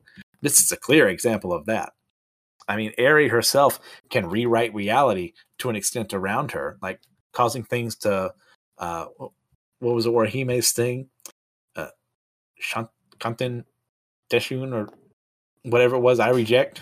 That's basically what it is, to an extent. So, this is a fine chapter. I'm just a little wary of what could happen. Now, moving on to Spy Family, Mission 54. And we see Yor facing off with one of the assassins, as Twilight/Lloyd is with Anya, talking about the fireworks being pretty, until Anya realizes, after Lloyd says Yor's name, it's like, wait, oh, crap. We weren't talking about, I was supposed to help Mom, but like any old 4-year-old, I think she's actually 4, pretending to be 6. I can't remember. She gets distracted easily. I mean, I work with children. That's what they do. At this point, Twilight starts listening in on other people and reading some of their lips. I find out that there's a bomb inside the boat, as Anya reads its mind as well. And the two of them realize they have to ditch the other to get to work. So Lloyd brings Anya to a kid's room to put her there. And as soon as his back is turned, she leaves, leaving the little kid's room behind as well. He heads off to go disarm the bomb, and she's heading off to go help Yor. And so he puts on one of his many disguises, which is what he's best known for. He says, pardon me, but I used to serve as a bomb disposal unit technician in the Marines. Maybe I could help. Super convenient he's there, but they don't question him because, like, yes, please, remove this bomb. He says, a BCP-62 with a timed detonator. Model favored by Western extremists. Is it targeting the Eastern VIP or the ship itself? And he just can't help himself. Like, he's in full spy mode. Like, let me question everything. That's one of the things I like about Lloyd. Is, like, he's perfectly calm in the moment, but in that, when it seems calm on the outside, like on the inside, he's covering all of his bases. And he says, no, the agency would know if any operations like that were in motion. Perhaps this has merely been engineered to look like a Western operation. And the guy next to him says, so what do you think? Is there anything you can do? He says, don't worry, I've got this. So Anya's running off. And she's overhearing the thoughts of, there's that lisp again, I believe this was a guy who was listening in to all the conversations on the ship. I can't remember for sure. And he's trying to make his escape because he knows the boat is about to blow up. So Anya's overhearing his thoughts and realizes where Yor is at. She's on the roof deck. So she heads up that way and she sees, I don't remember what they're actually called, but she calls it, that's one of Mama's stabby things. And we go back to Yor with the power of her kicks, which one of her best assets in this fight. She continually fighting this assassin, but I can't finish him off. I don't have the reach. And she's getting shot from the other assassin there. And Anya realizes, so Mom is way up there because she's reading her thoughts. And she can't win without a weapon. I'm too far away to hear clearly. Where are the stairs? But there aren't any. So she looks at the stabby thing. It says, then I guess it's up to me to save Mama. And imitating Yor, she kicks it up in the air.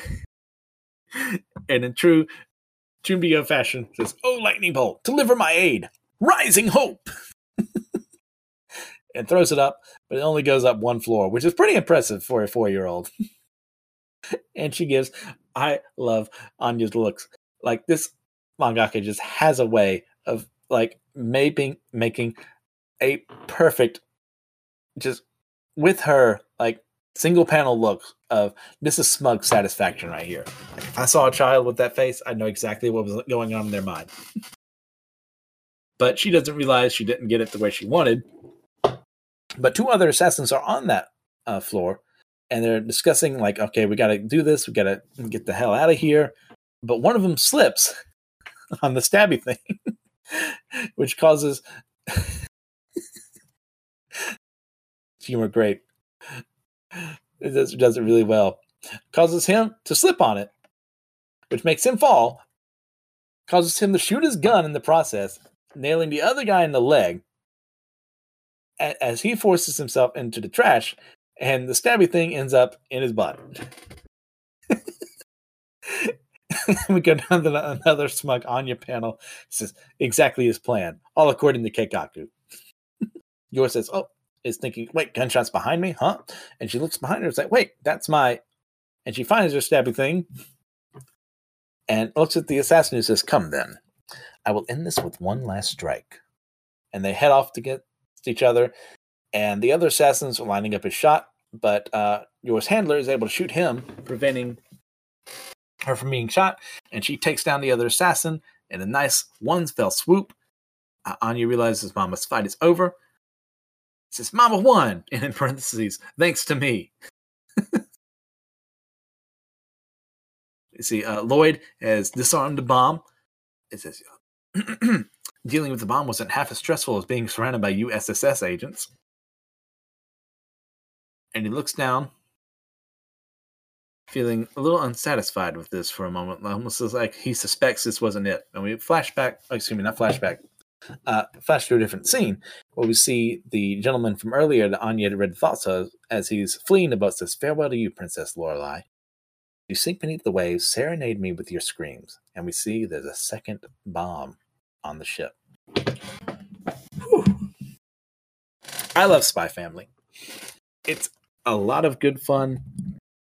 I love Lloyd. I love Yor. I love Anya.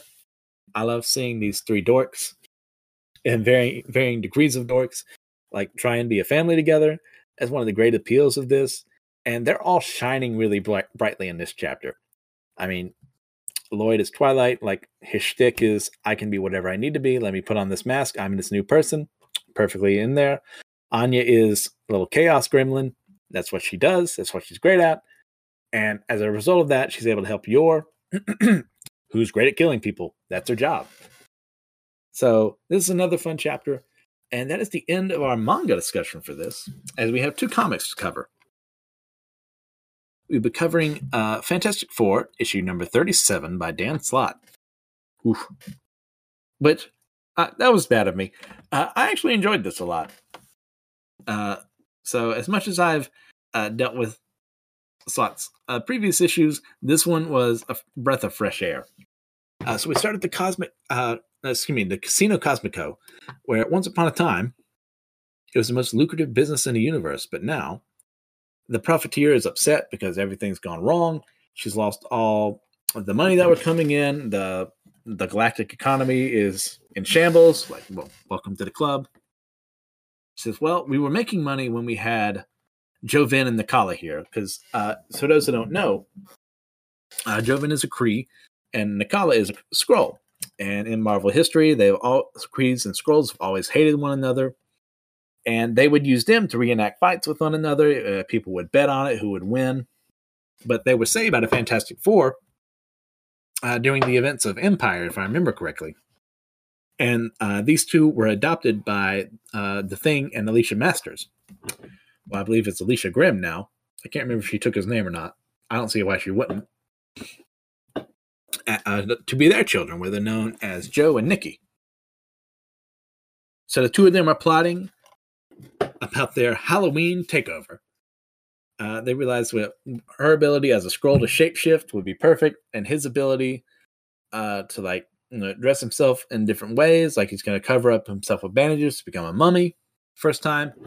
And their plan is to use each member of the Fantastic Four to get themselves as much candy as possible, because that means this Halloween is a war, and they're going to win. So they take Franklin and Val, and the less said about what Slott has done to Franklin, the better. But there's Frank says, Val, we're going to be late. She says, well, Joe, Nikki, you think we can hurry this up? Franklin and I have an older kids party to go to. Nikki says, really? You'd have us rush out our first and only night trick-or-treating? They say trick-or-treat. And we go to the next panel where Sue is there, having been tricked by them to go.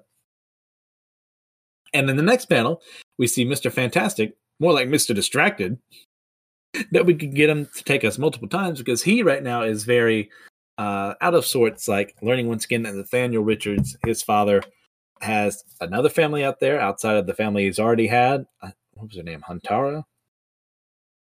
Or am I making that up? I don't remember. I have to look into it. But he had received a message from his dad, said, look, I've got another family out there. I need you to look after him for me. And that's all he's on his mind. But we see Joe and Nikki returning back at their house saying, mission accomplished. Behold, our high fructose trophies. To which Joe says, and we still have one more round to go. All we require is our red-headed matriarch and Commander Grimm.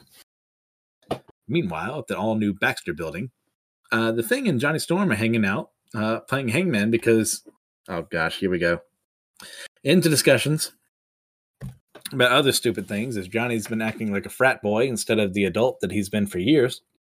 He slept with Victorious, who, goodness gracious, was a woman, not originally an immigrant to Latveria from Sincaria, I think. Can't remember. But he empowered her with the power of Cosmic to become kind of like his bodyguard, and was planning to marry her as like this great union. He invited the Fantastic Four there to enjoy it. Johnny slept with her because, Johnny's 16 still, even though he's not. Being, I would argue, not petty for him. I'd be a little upset too. Managed to cause Johnny's ability to flame on to be so destructive, like he's continually radiating heat and he can't shut it off. So right now he's stuck with the Thing, who's wearing an oxygen mask to kind of protect himself, giving him the ability to breathe while, with his rock hard skin, he's able to take the heat a little better than other people. And they're both playing a fiery game of Hangman. But the clues are, there's only two options left out of CL, BB, ER, NG. And if you know the Thing at all, there's only one answer for that, and it's clobbering time. And he says, just to poke fun, are there any A's? And Johnny says, Ben, come on, for real? So I'm just messing with you. Besides, I should be going. Tonight is my kid's first time trick-or-treating, and there ain't no way I'm missing that. Johnny says, wait, you sure you can't stay just a little longer? Ever since my powers got stuck like this, I can't stand being alone. And Sue, Reed, Franklin, and Val, everyone's got plans tonight. Thing says, yeah, don't sweat it, Johnny. We got you covered. I set up a play date for you with one of your super friends. He said to meet him at the usual place. I take it you know what that means. And Johnny smiles and he says, it's been a while, but yeah, I do. And we go over to the Statue of Liberty, which for you longtime Marvel fans has been the place where Spider-Man and the Human Torch have often met with one another, like, after dealing with crises, or like they just want to hang out with each other. Like and normally the Torch will like make a gigantic 4 over the Statue of Liberty. Now, I mean, Spider-Man will go that way, stuff like that. So this is a really nice callback from Slott. And when he does stuff like this, he's just really good at these jobs. Like, the man does care about continuity to an extent. So we see, excuse me, we see Spider-Man sitting on the Statue of Liberty saying, "Hey, Flameface, what kept you?" He says, "Spidey, before I get too close, just something you should know." He says, yeah, the thing told me your flame's cranked up. Big whoop. Come on, bring it in. I can take it. As the spider sense starts going off, says, "Yeah, I was wrong. Horribly wrong. You are freaky hot." And Johnny says, "That's what I was trying to do. Back up, that up, Storm. Make like a truck. Beep, beep. Way back." So we get a scene transition. So Johnny is in a containment suit, but even in the containment suit, his fire is just that hot that it's leaking out. So Spider-Man says, "Wow, what in the little blazes happened to you?" "Well, long story short, Dr. Doom and a giant ray gun, and now I'm stuck like this." And Spidey says, "And Reed can't fix it?" "Not yet. Any advice?" Spider-Man says, hang in there?" To which Torch protests, "That's the best you got, Pete? That's a cat poster?" "But it's true, I mean. Look at me. I've been bonded with a symbiote, shrunk to 6 inches, brain swapped a Doc Ock, turned into a Hulk and a lizard, and my personal favorite, grew 6 arms."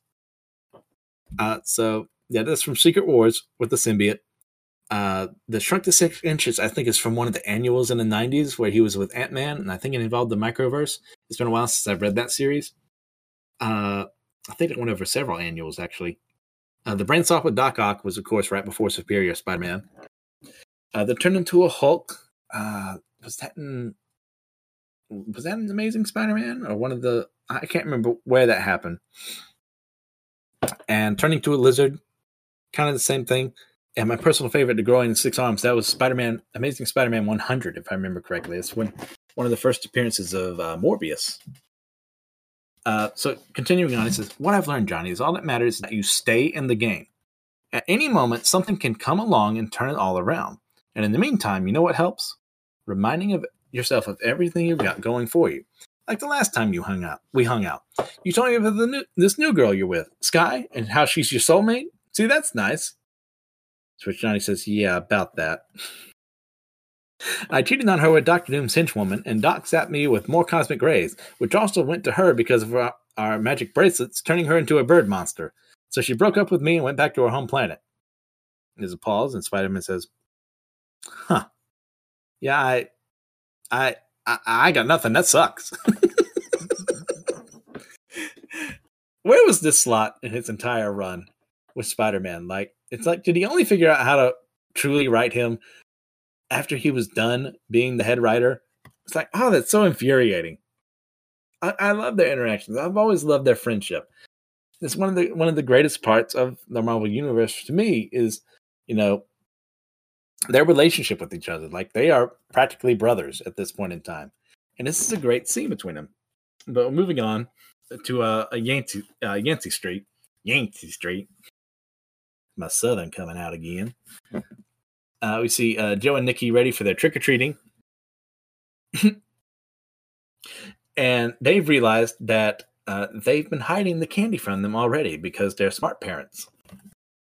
So they're going to make them go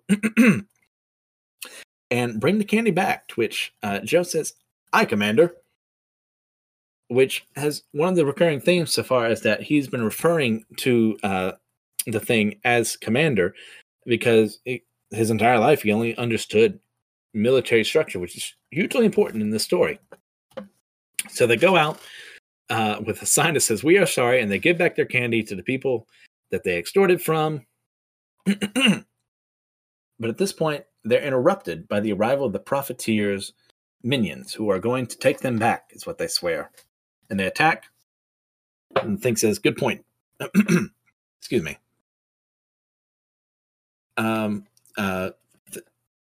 Sorry, I lost my place. And the thing says to them, "All right, where do we Grims stay at times like this?" And they say, "It's clobbering time." It says, "Ha! Regular chips off the old block." So Alicia starts calling the Fantastic Four to come get help. But unfortunately, Sue and Reed are not hearing this because he's listening to the message from his dad. And she's trying to give him some comfort in this. He's like, Reed's talking about finding out about a sister I never knew I had. He says it's not even his first secret family, which is true. And she says, your siblings in Elsewin? I've never even tried connecting with them, not really. What am I not seeing? Why was this woman so important to him? That's not the question you're really trying to answer, Reed. It's okay, you can say it. He says, my mother and I. Why did he keep leaving us? What was he looking for? What was out there that was so... Why wasn't I good enough for him? And they have this nice moment between the two of them, or they, just without words, just hug each other, and they're just there for each other. And that's what I've always loved about Sue and Reed. It's like, they don't always see eye to eye, but like at the end of the day, they love each other. They're always going to respect each other and take care of each other. And even Slot can't ruin that. Sorry, Slot. That's awful. I need to stop beating you up for what's not your fault this time. So in the process, back at Yancey Street, the children are almost taken out by gas. But Joe, seeing this happening, seeing Nikki about to be taken down by this, kind of freaks out and says, we are not going back there. And he starts ripping through these soldiers working for the Profiteer. And thing is like, wait, Joe, don't do it. But he starts killing them right and left. Are these robots? Are these aliens? I'm thinking they're actually aliens. And, excuse me, Alicia starts freaking out as well. Profiteer says, no, those are my finest men. Only I can terminate them. This will not stand. If I can't have my 2 stars back, then no one can have them. Battle cruiser, arm all weapons, open fire. And before she can finish, we see this giant burst of flame rip through it as the Human Torch and Spider-Man show up to save the day. Spidey has webbed up the ship to prevent it from falling to the ground. He says, so we got your call. What did we miss? Thing says, easy, Joe. It's over, all right. So Joe says, no, the only way this stops is by sending her a message written with the blood of all our fallen. Thing says, I said enough. Joe looks back to him, kind of holds his hand to his chest and says, very well, Commander. If those are your orders, I will stand down. And the Thing starts talking to the Profiteer's men, like, look, don't make this personal because I will make it personal. And we go back to Alicia, which has been another thing I haven't really been liking, is that she's kind of repeating the mistakes of her dad. And we actually get the Puppet Master using one of their neighbors. What's this man's name? I forget. I think Hiram. Yes, Hiram. And talking through Hiram, he talks to her like, look, this is a step too far. Trust me, daughter, it's a choice even I wouldn't make. No mother should try to control her child because she's seen the rage inside of Joe and Nikki, and she wants to prevent them from doing this. She wants to be a good parent, which unfortunately she's trying to control her children. So with the Puppet Master's intervention, she actually stops, which is a unique twist. So I'm not big on this little mini arc for her, but I actually like how it was handled. So we move on. She goes back outside. She says, hugging Nikki, says, "You're going to be okay, honey?" Nikki says, "Yeah, Mom. I need to stay with Mr. Scheckerberg here. That's Hiram. I have to talk with your brother." And Spider-Man is talking to 2 kids and what's this? Looks like a pencil outfit and a pumpkin. He says, what do you mean? Who am I supposed to be? I'm Spider-Man. And one of the kids says, not the real one. He's shorter and has red and white eyes. Which I believe is talking about Miles. So poor Peter can never get the respect he deserves, no matter what. And that's just the Parker luck. But the Thing and Alicia are talking to Joe. And Thing says, Joe, what you did here tonight, was and Alicia says, unacceptable. Joe tries to defend himself, says, what, would you rather I didn't fight for Nikki's freedom, for my own? He says, Thing says, we don't kill, you got that? Not ever. I never want to see you killing nobody ever again. Says, I understand, Commander. From now on, I shall only use non-lethal force. He says, but I am your soldier.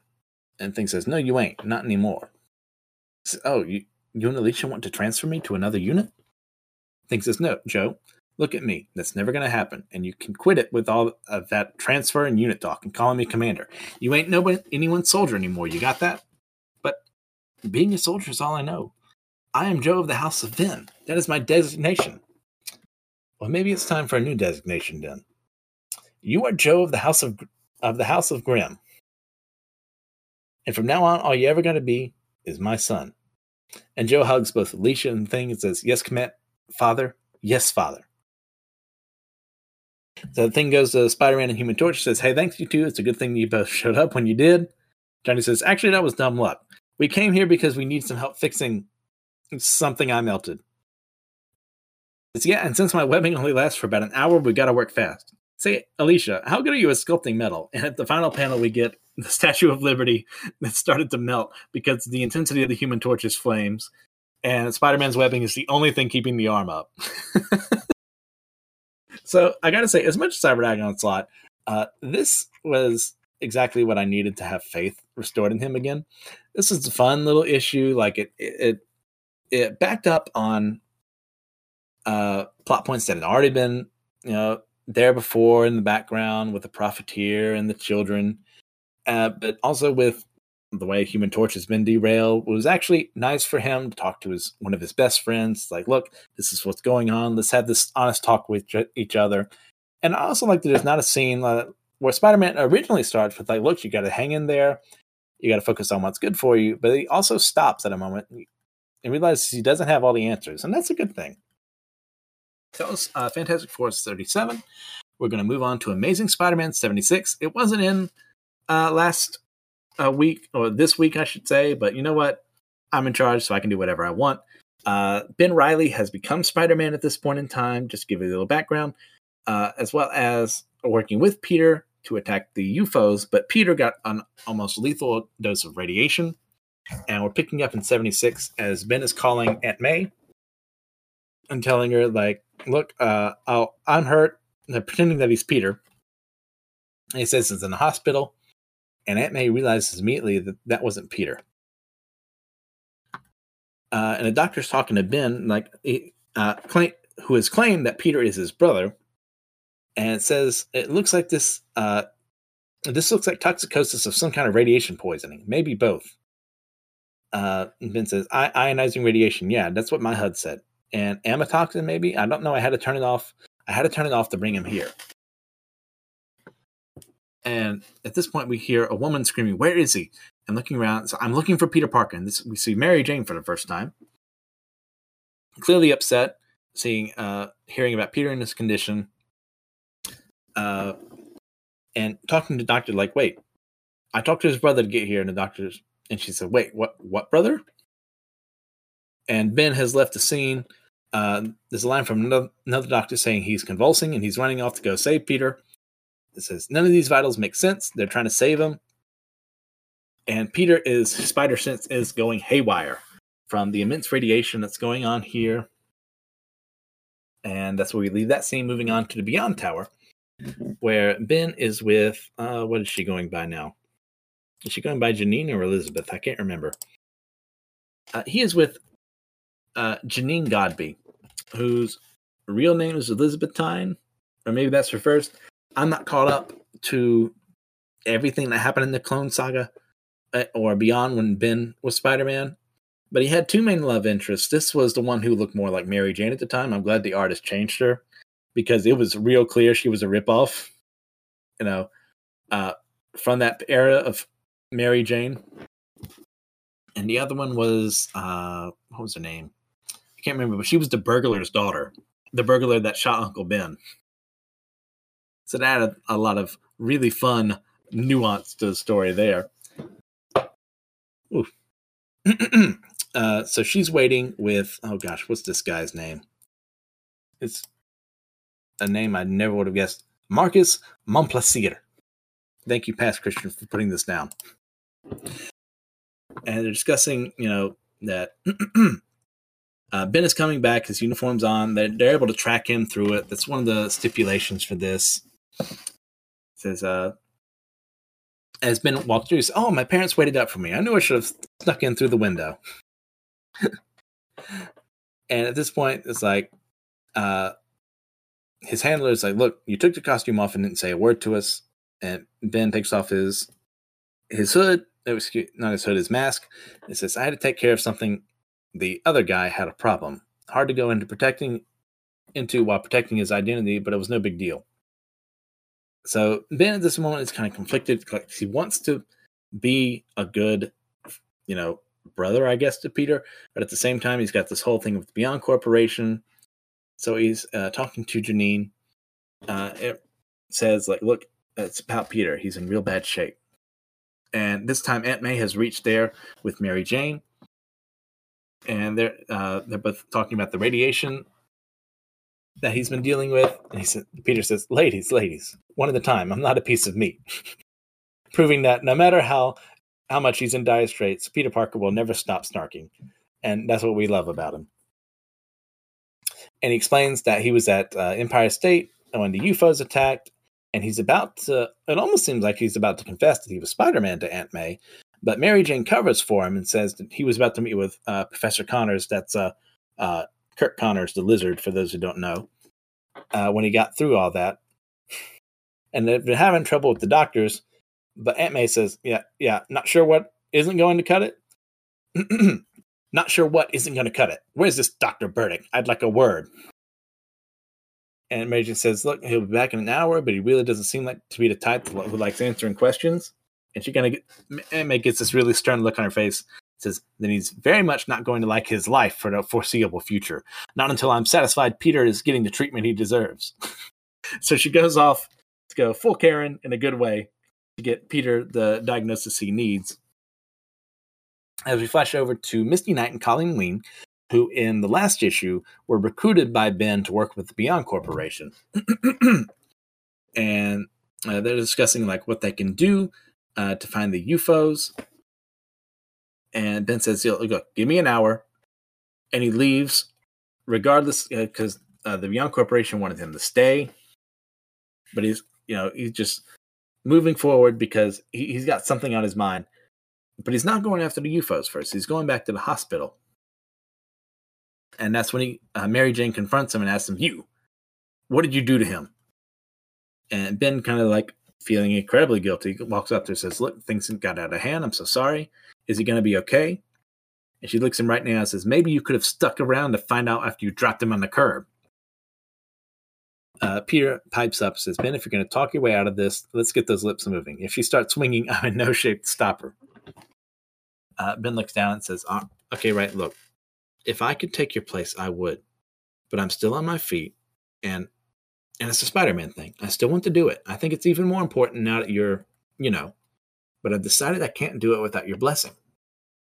Peter says, you want my permission? I thought you weren't asking. I didn't handle that right. I'm not used to getting the things I need. I don't expect people to help me, so I don't know how to ask. That's what my therapist says, at least. Anyway, this is me asking. It's hard when you're around, Ben. It really is. It feels like I'm being asked to share my life. And I don't know that there's enough of that to go around in the first place. And that makes it real easy to ignore that this is all even harder for you. Because you deserve to be who you are. You deserve to do what makes you happy. And you deserve to be Spider-Man. Peter kind of gives him a smile, and Ben smiles back. Says, thank you, Peter. You get better, okay? Peter says, I'll be out of here in no time. Don't get too comfortable on your own. And last thing, Ben. Yeah? Be amazing. And Ben leaves with a kind of mixed emotions on his face, being happy and satisfied, but also afraid for what's going to happen to Peter. And Mary Jane kind of looks down at Peter and says, I'd be mad at you right now if you weren't the sweetest man alive. And she says, Peter, he kind of whispers to her and says, just waiting for Ben to get out of earshot. She asks, why? He says, because I can't feel my body. And Mary Jane screams, help! Someone help! He's seizing up. We're losing him. She says, Tiger, hang in there, Tiger. Stay with us, buddy. I can't. And Peter says in narration, I can't. My body's in danger. It's trying to shut down. And we see in this panel, Mary Jane, as she's crying out Peter's name, has a ring on her ring finger, which, did Peter propose off screen? Potentially, as Peter starts going off into a coma. And Ben, as we see, is staking out with his detective vision on. He's going full Arkham Asylum, finding the UFOs as he attacks them using various gadgets to take them down. And it's As he's attacking them one by one, he's got these gauntlets on his wrists that almost look like they could spew out bullets, but they're actually spewing out these little tiny spherical balls that are disrupting the UFO's ability to use their powers. And as the UFO says, Spider-Man? It says, hell yes, Spider-Man. To be continued. Wow. So I'm a little hesitant about this run. It's only going to last like 19 issues, I think. And they're doing one about 3 a month for the foreseeable future. But if this is how they're doing it, I'm fine. It's interesting. Gosh, there's that word again. I was doing so well, and I screw it up at the end. Classic Christian. It's almost 2:00. Of course I am. It's interesting. Now, this is, I also used fun too many times. Now I'm second guessing every word I've said. I am enjoying this. Let's go with that. Like I said in episode 0, I've never really had a problem with Ben. I think he's fitting to the era. I mean, you have to acknowledge the Clone Saga was a thing. I'm glad that he works well with Peter. I'm glad that he asked his permission this time around, like learning from the first time. In the first issue of this, he just kind of said, I'm doing this. But he was, no, that's not fair. I need to go to him, even though he's in this life-threatening situation. And I think Peter, at this moment, is like more thinking about Ben than himself, by realizing, I think he needs this more than me telling him no. So I'm going to tell him to do this for his sake, even though I'm dying right now. So let's talk about that ring. Now, for those of you who don't know, many years ago, I forgot to mention this in episode 0, but when I'm on the internet, I mostly go by the name NKSCF. And some of you may recognize that.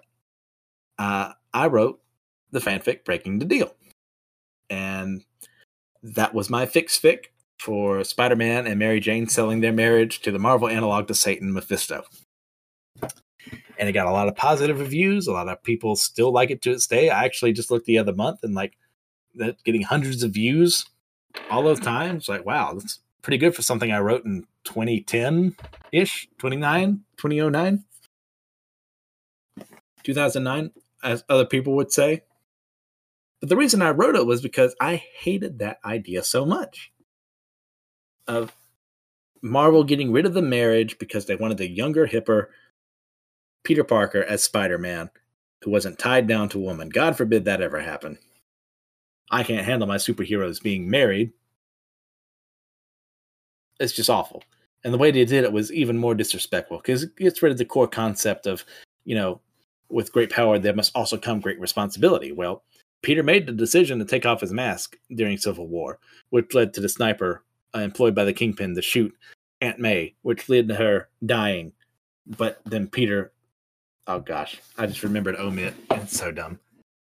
This one moment in time for anyone who's gone through that. He saves her through the magic of CPR. Even though he went to Doctor Doom and Doctor Strange and the High Evolutionary and all these other people to ask them for help, and none of them could solve a simple bullet wound for an old lady. Oh, it's so dumb. I hate that storyline so much. But if this is what's happening, Marvel will have regained a lot of trust from me. Because it shows they're willing to admit they were wrong about getting rid of the marriage in the first place. So maybe I'm reading too much into it, because Peter was planning to propose to her in Nick Spencer's run. I think it was like 27 or something like that, 29 issue. So yeah, I think that's the end of our podcast tonight. And as I'm looking through this, as long as we've been on, I'm beginning to think more and more I may have to split this up. I think it'll be better for me, and I think it'll be better for everyone else. But yeah, this is fun. Like I said, I'm second guessing myself everything I'm doing, but at the same time, I'm enjoying this so much. Well, until next time, see ya.